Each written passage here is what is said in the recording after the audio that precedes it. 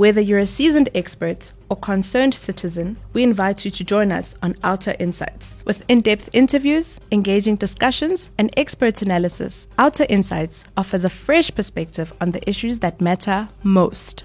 OUTA Insights, where the conversation never stops. So tune in and let's dive in together. It's my pleasure to welcome Rachel Fisher, the Parliamentary Engagement and Research Manager at OUTA, to this podcast with special guests today, Nikki van Riet. She's Head of Legal and Investigations at Corruption Watch, and Robin Pesensi, Political Party Funding Researcher, and she's from My Vote Counts.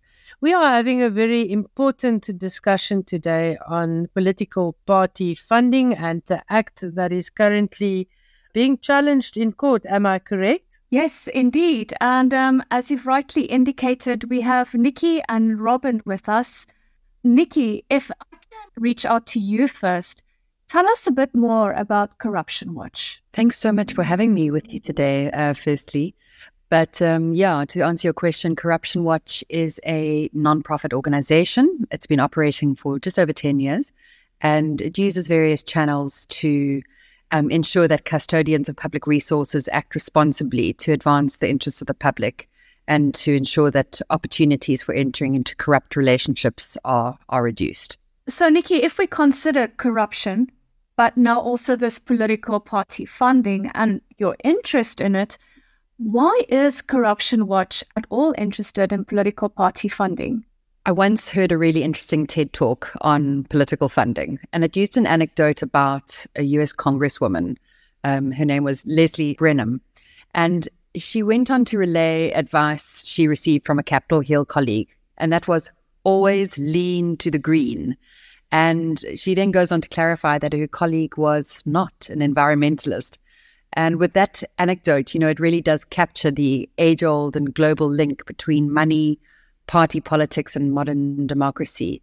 And the epic revelations of state capture, which came out through the Zondo Commission, clearly show that it is, in fact, not the voters that have the ultimate influence over elected officials. It's the funders of politicians and political parties who do bear that ultimate influence. If we look at examples like the Bosaso example coming from the Zondo Commission, for a bribe of about 75 million, they were awarded state contracts worth over 2 billion rand. It's kind of a significant return on investment, I'd say. And what this example and many of the other examples emanating from Zondo shows is that our democracy really has become dependent on the agenda of the funder and not on the needs of the citizens of our country. And if one can financially control the person in power, one controls the business of that party. So in exchange, politicians and parties really are enriched, and this contributes to the retention of power. And so it is a cycle. So this is a corruption of democracy as we see it, and a corruption that we cannot ignore at all. That does sound concerning. And as you rightly indicated, this has been highlighted in the Zondo Commission. And yes, where there's money, money can corrupt, and the role of money within politics, and then particularly the knock-on effects, right, on our democracy with elections. So turning towards elections and the role the public can play and the importance of voting, Robin, representing My Vote Counts, please tell us more about your organization. Hi, Rachel. Yes, so I'm with My Vote Counts. Last year, we celebrated our 10-year anniversary, and from the very, very beginning, My Vote Counts has been very interested in private funding, very broadly about political funding, obviously for our political parties and our politicians. And My Vote Counts is interested in broadly creating a democracy that is transparent to the public, that is also accountable to the public, and where every person feels that they are participating in how decisions get made in their democracy about them, essentially. And we do that across three main programs. I've mentioned the one being party funding. We also do that through electoral research. And we also look at what we call intra-party democracy, which is how political parties function internally. We try and assess how democratic they are. and this is to understand how well they could govern if they were elected into any position of power. Thank you for that, Robin. What you were saying here in terms of elections and funding, we then see with the Political Party Funding Act itself, this does not particularly look at the public funding being allocated to political parties, because that also follows a different process through National Treasury. Of concern in the discussions on the PPFA, it's particularly around private funding, isn't it? And Nikki, I just want to hear from you first. What do you see in terms of the private funding going to political parties that are more worrisome compared to public funding? If you're talking about the particular worrying trends that we are seeing insofar as, the private funding are concerned, we're noticing sort of trends on donations being made from groups of companies effectively controlled by same persons and people holding companies and the subsidiaries, multiple shelf companies that could be utilized for donations and trusts, which are controlled by the same people. What's very worrying about this is private donors are working in a coordinated manner. One can really evade the requirements of the Act. And the reporting of donations can be avoided by doing sort of, for example, multiple payments below 100K from multiple entities, but actually emanating from the same source, which could cumulatively exceed legally reportable thresholds or exceed donation caps.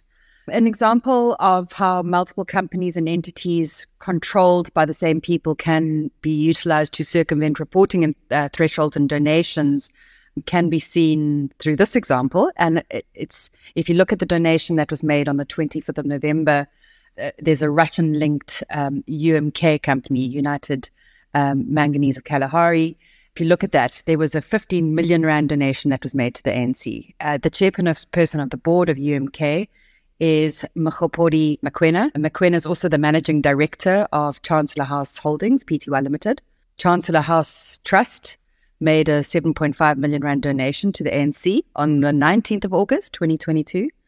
Chancellor House Trust wholly owns Chancellor House Holdings, and Shell-linked Batu Trust, which controversially has government support for seismic exploration in South Africa, also has ownership linkages to Chancellor House. They also made in-kind donations of 15 million on 20 October 2022. And then just in terms of that full circle, there's also a donation made by an entity called Majestic Silver Trading 40 Pty Limited, which has likewise made a donation of 2.5 million rand. And that entity cites Mokgopodi Mokoena as well as a director.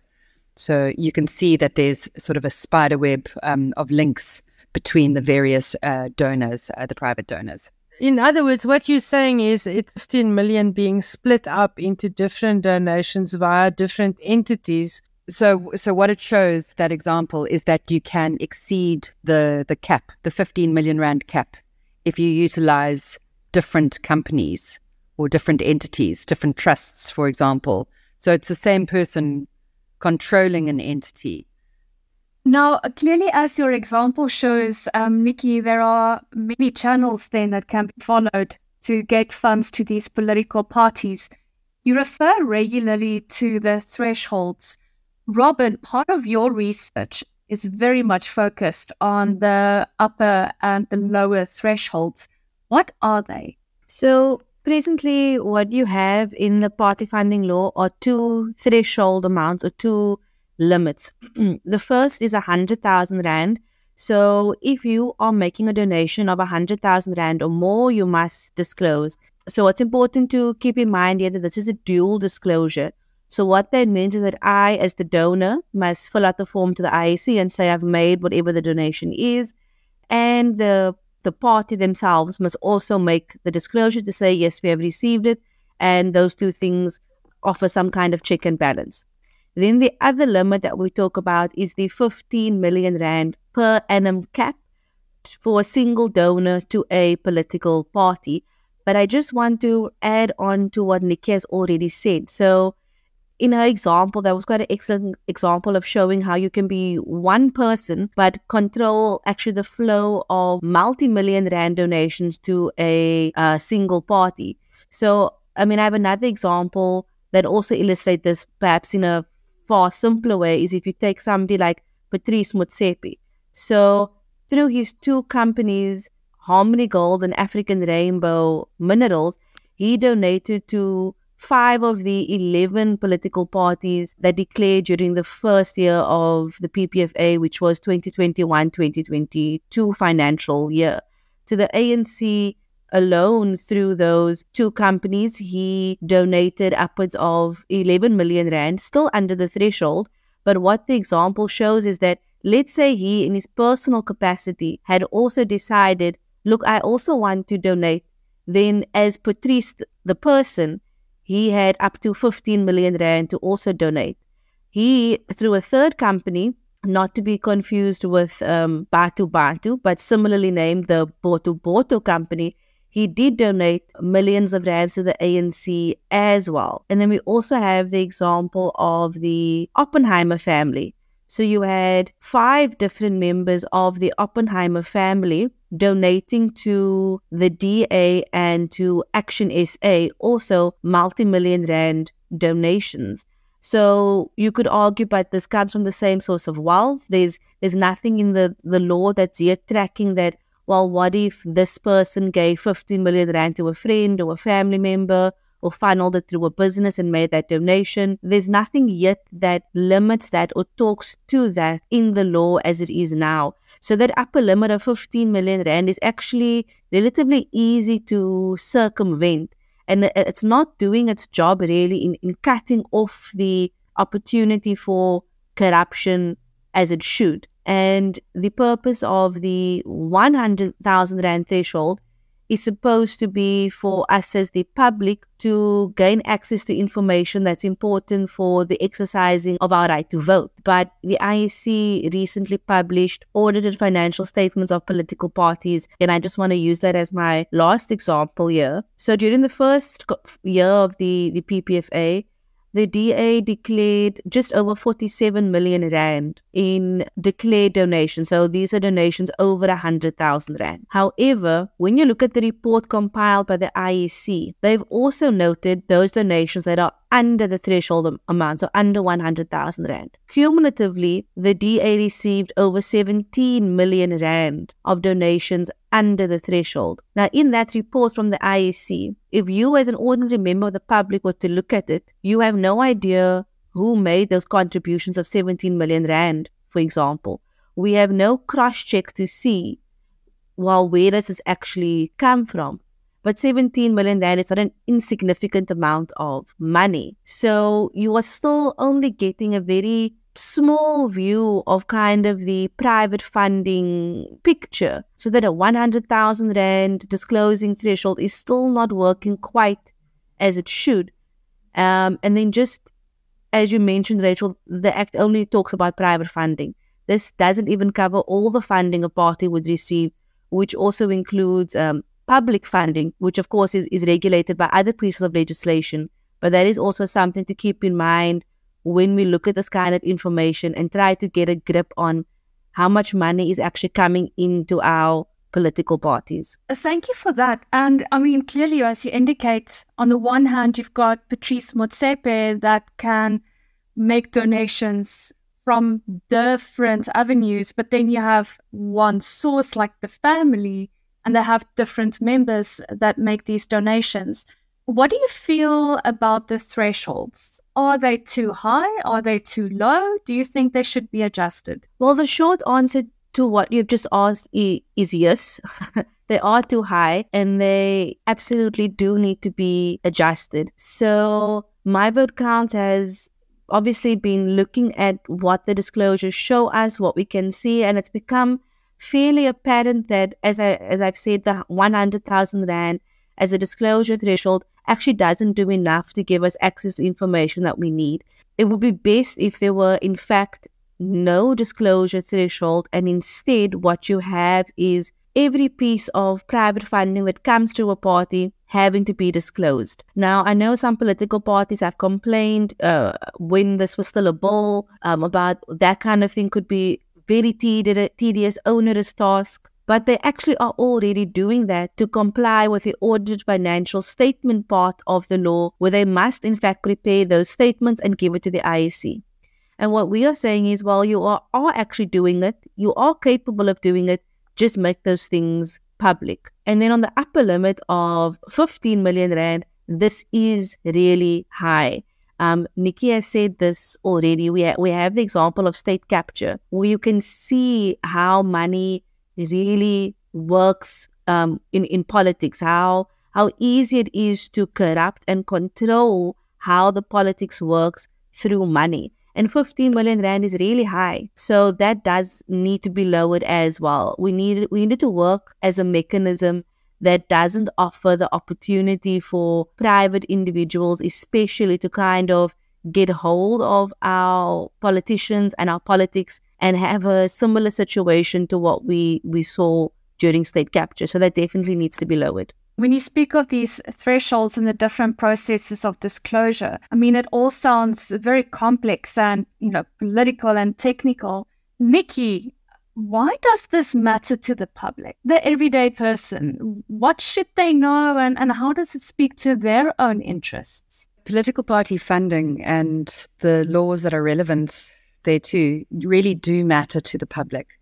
I really would argue that the Political Party Funding Act is, in fact, one of the most important pieces of legislation on our books at the moment. And it's through incredibly hard work from various civil society organizations like My Vote Counts that actually got it there. So a big shout out to them for their efforts.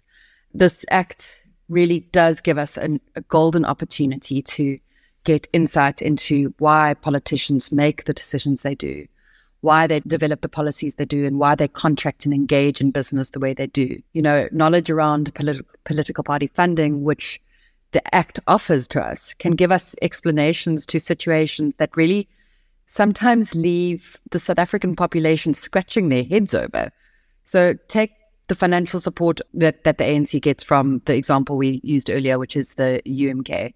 So UMK is, as we've mentioned, linked to sanctioned Russian oligarch Viktor Vekselberg. UMK is one of the biggest ANC funders.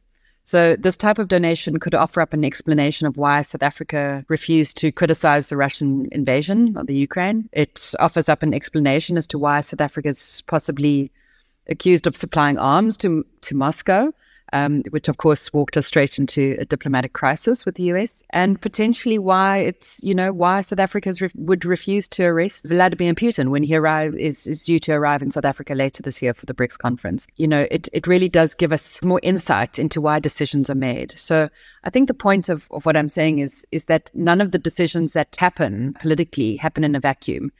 And money influences policy making and political decision making. So the Political Party Funding Act matters to the public because knowledge of where your leaders' allegiances lie is power. And with knowledge, South Africans are empowered to hold their leaders to account for their decisions and to utilize their votes more wisely at the next elections. For it's really only through transparency and accountability that the citizens of South Africa can start rebuilding a very, very broken political situation. Now, Nikki, you touched on two very important things there, right? Now, the impact of Russian funds, the current discussions and discourses, issues in the media regarding this. Now, do you foresee at all any such interference or manipulation in terms of political party funding and even otherwise in our elections next year? I must be honest, we're already really seeing meddling, I would say, with the elections around the corner. We are seeing the challenges to the PPFA already arising. It's really interesting. At the time of the promulgation of the Act, there was enormous support. All the politicians came out and cheered for it. 2 years later, the support is significantly wavering, and not just from the ANC, but from parties like the DA too. So, of course, we all know about the ANC campaign in December 2022, where the ANC instructed its members to head out with an attempt to amend the PPFA, calling for expanding of the funding thresholds and limitations and doing away with the cap release. From various reports, it's noted that the party had already experienced financial difficulties prior to that. So an amendment to the threshold is unlikely to assist with financial difficulties that parties say they're finding themselves in. What an amendment would, however, do would be to renege on the party's stated commitment to transparency. By way of example, if this meddling were to take effect, if that threshold of raising the donation caps were to have been implemented already, we would not be privy to more than half of the published disclosures published in 2021 and 2022 of that financial year, or for the reports released to date under 2022 and 2023, And the only recourse to members of the public to see what those donations were would really be through a PIE application, which we all know would likely be rejected. Which is, it's shocking. Robin, you spoke of the dual disclosures that need to occur. Now, those that donate money and those that receive money must disclose, and of course the amounts must be the same. We can assume, right, that these are audited, right? And then there aren't any adjustments to in-kind donations, because in-kind donations must also be disclosed, don't they? Absolutely. The interesting thing about the in-kind donations is that, let's say I'm giving you a fleet of cars, for argument's sake, for your campaigning, then the onus is on both of us, as the dual disclosure dictates, that we now have to say what this would actually amount to monetarily. You're not going to fill out on the form, I've only donated 10 cars. You have to say what these 10 cars actually amount to. And the interesting thing here is that this could also be space to be perhaps underhanded, because the IEC will take what you put there at face value. So if I say 10 cars, it costs me 10,000 Rand, then that is what they will accept. It's only upon the receipt of a written complaint to say, actually, Robin did something wrong here. That accounting is actually incorrect. Please investigate. If they don't receive that, then they are going to accept that 10 cars only cost 10,000 Rand, when we very obviously know that that is not the case. So that is a bit of a sticking point with the in-kind donations, is that may not line up accurately with what the costing is. You are supposed to provide, obviously, the correct evidence for that, but that there could be a space where some underhandedness could possibly take place. But the dual disclosure is meant to make sure that there's a check and balance. But ultimately, even with the normal cash donations, unless somebody is actually making a complaint to the IEC that they think something essentially fishy is going on with this donation, they will accept the donation as true at face value, and that is how it will be reported. And we could also assume that the likelihood of somebody making such a report is very low. You say, Robin, underhanded or fishy. I must say, for me, it smells awfully a lot like corruption. Nikki, from Corruption Watch's perspective, going forward, our eyes on the elections 2024 and everything else that is happening on the party funding, what are your next steps going to be? Great question. We consider advocacy really, really important in respect of independent candidates, actually. We haven't touched on those. Provision of the PPFA is silent on independent candidates. The Electoral Amendment Act likewise does not regulate donations to independent candidates or compel candidates to disclose donations. Amendments are therefore really, really critical to make the PPFA cater for those independents. Whilst independent candidates are currently not represented in Parliament, the Act applies to all registered political parties, whether represented in the national and provincial legislature or not. Similarly, individuals still running for office ought to have the same standard applied. The second thing that we'll be looking at, we'll be taking a firm and definitive stance against the amendments to increase the reporting threshold and to do away with the donations cap. The Act and its regulated threshold is intended to limit the influence of wealthy private entities and protect the independence of political parties. To proceed with an amendment in expanding the donations threshold really would be backward-looking. And we in fact hold the view, similarly to my own counts, that the 100K reporting threshold in fact should be lowered. Thirdly, as and where appropriate, we'll be undertaking advocacy efforts on various amendments that we consider necessary to the bill. The opportunity to see the bill in action over the last 2 years and various recommendations emanating from Zondo show that amendments to the bill are still required. One of the things that came out was the Zondo Commission report states that the PPFA does not go as far as it should insofar as the quid pro quo donations are concerned. And this is actually a statement that we unequivocally agree with. The Act does not expressly prohibit the acceptance of donations directly through the party or to a person linked to it with quid pro quo expectations for a donation, for a tender, contract, or license. One would have to rely on other anti-corruption legislation for a prosecution of this nature.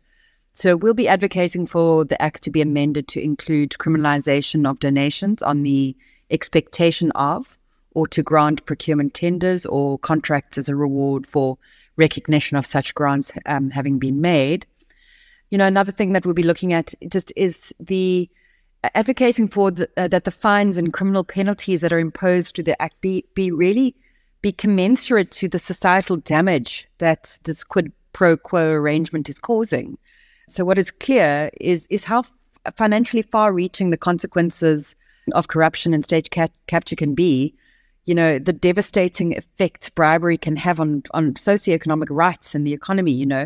What we need to really do, we have to look at the schedule of fines that is in Schedule 1 of the Act. The fines that are permissible range from a meager 40K to R1 million for repeat offenders, and really do pale in comparison to the amount of pillaging from state coffers over the years, in so far as the quid pro quo is concerned. And if criminal penalties for quid pro quo donations were to be incorporated into the Act, it is recommended that the penalties have significant financial implications. Basically, the fines really need to hurt. And then lastly, we are going to, of course, continue to keep a close eye on the disclosures list, our political parties reporting, our donors reporting, so that we can continue to investigate the links between political party donations and the influence that these donations have over the political agenda and the business of our country. Of course. And, with all these efforts that you are doing, these also do not take place in isolation.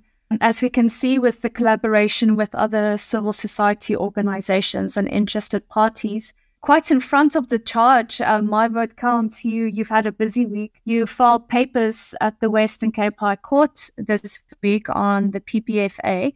What are your next steps going to be, Robin? Well, it'll be precisely, I think, centered first and foremost around our legal action. As I'm sure most of you will know, the legal process can take some time. But really, I think our affidavit speaks to a lot of the issues that we have brought up here today, particularly around the threshold amounts. For us, one of the things that we are challenging is the 100,000 rand threshold. We are asking that this, in fact, be done away with, and we do have the disclosure of all private funding information. We are also asking that the 15 million rand upper limit be lowered, and we are also asking for the Act to expressly talk to and to place limitations around related donors, as in the example that Nikki gave, as in the example that I also gave with the Oppenheimer family, with Patrice as well. So that, again, we can cut off those opportunities for corruption to take place. So a lot of our efforts will be focused on that in collaboration with our other civil society partners, as well as we try to build a greater public awareness and advocacy campaign as we look towards 2024 and elections. As Nikki mentioned as well, it's really important that the ordinary public understand that the party funding law not only is really significant, but also it is crucial to making sure that our democracy actually works in the way that we want it to. It's really the key for us to be able to hold our public representatives to account. We already have a long established history here of not having our politicians being as responsive as they should be. So this piece of legislation is really important for that. Upcoming for us as well is continued research around public funding. This is the other side of the funding coin, so to speak. And this also deserves attention, recompense with what's happening with private funding. So I mentioned that what we see with the party funding law is only as it relates to private funding. There's still this whole other section around public funding where we also need to have a discussion around how best public funds can be used to also further the goals of accountability and transparency. We would also have to have the conversation around how can we have the party funding law also talk to independent candidates. I mean, that provision is now being made for in the electoral law. And so we would have to have party funding speak to that as well. You have the Represented Political Parties Fund that falls under the party funding law, and it's administered by the IEC. So if we were to have any independent candidates in the national or provincial legislature, they would also be eligible for that, should be. And so that also needs to be taken into account with the party funding law as well. Thank you for that, Robin. And yes, indeed, if we look at public funding, for 2023, we have roughly 1.87 billion rand being allocated to political parties from Parliament and the provincial legislatures. So that is an entire different road that we can go down in our analysis. And, as we have all seen, how these are reported on are also very questionable. Nikki from Corruption Watch and Robin from My Vote Counts, thank you so much for availing yourselves to discuss the Political Party Funding Act and hopefully to provide more insight to everybody's understanding of what it means and why it matters and why we should keep our eyes on this in light of the elections next year. It's our 30th year of our democracy, and it's going to be a very important election for all of us. You've listened to an OUTA podcast. This is brought to you by OUTA. We are publicly funded, and if you like our work, please support our work. Thank you very much to our guests as well. Nikki van Riet from Corruption Watch, Rachel Fisher, the Parliamentary Engagement and Research Manager at OUTA, and Robin Besensi from My Vote Counts, also doing excellent work. And we urge our supporters to please support civil society organizations doing such important work. Thank you very much for your time.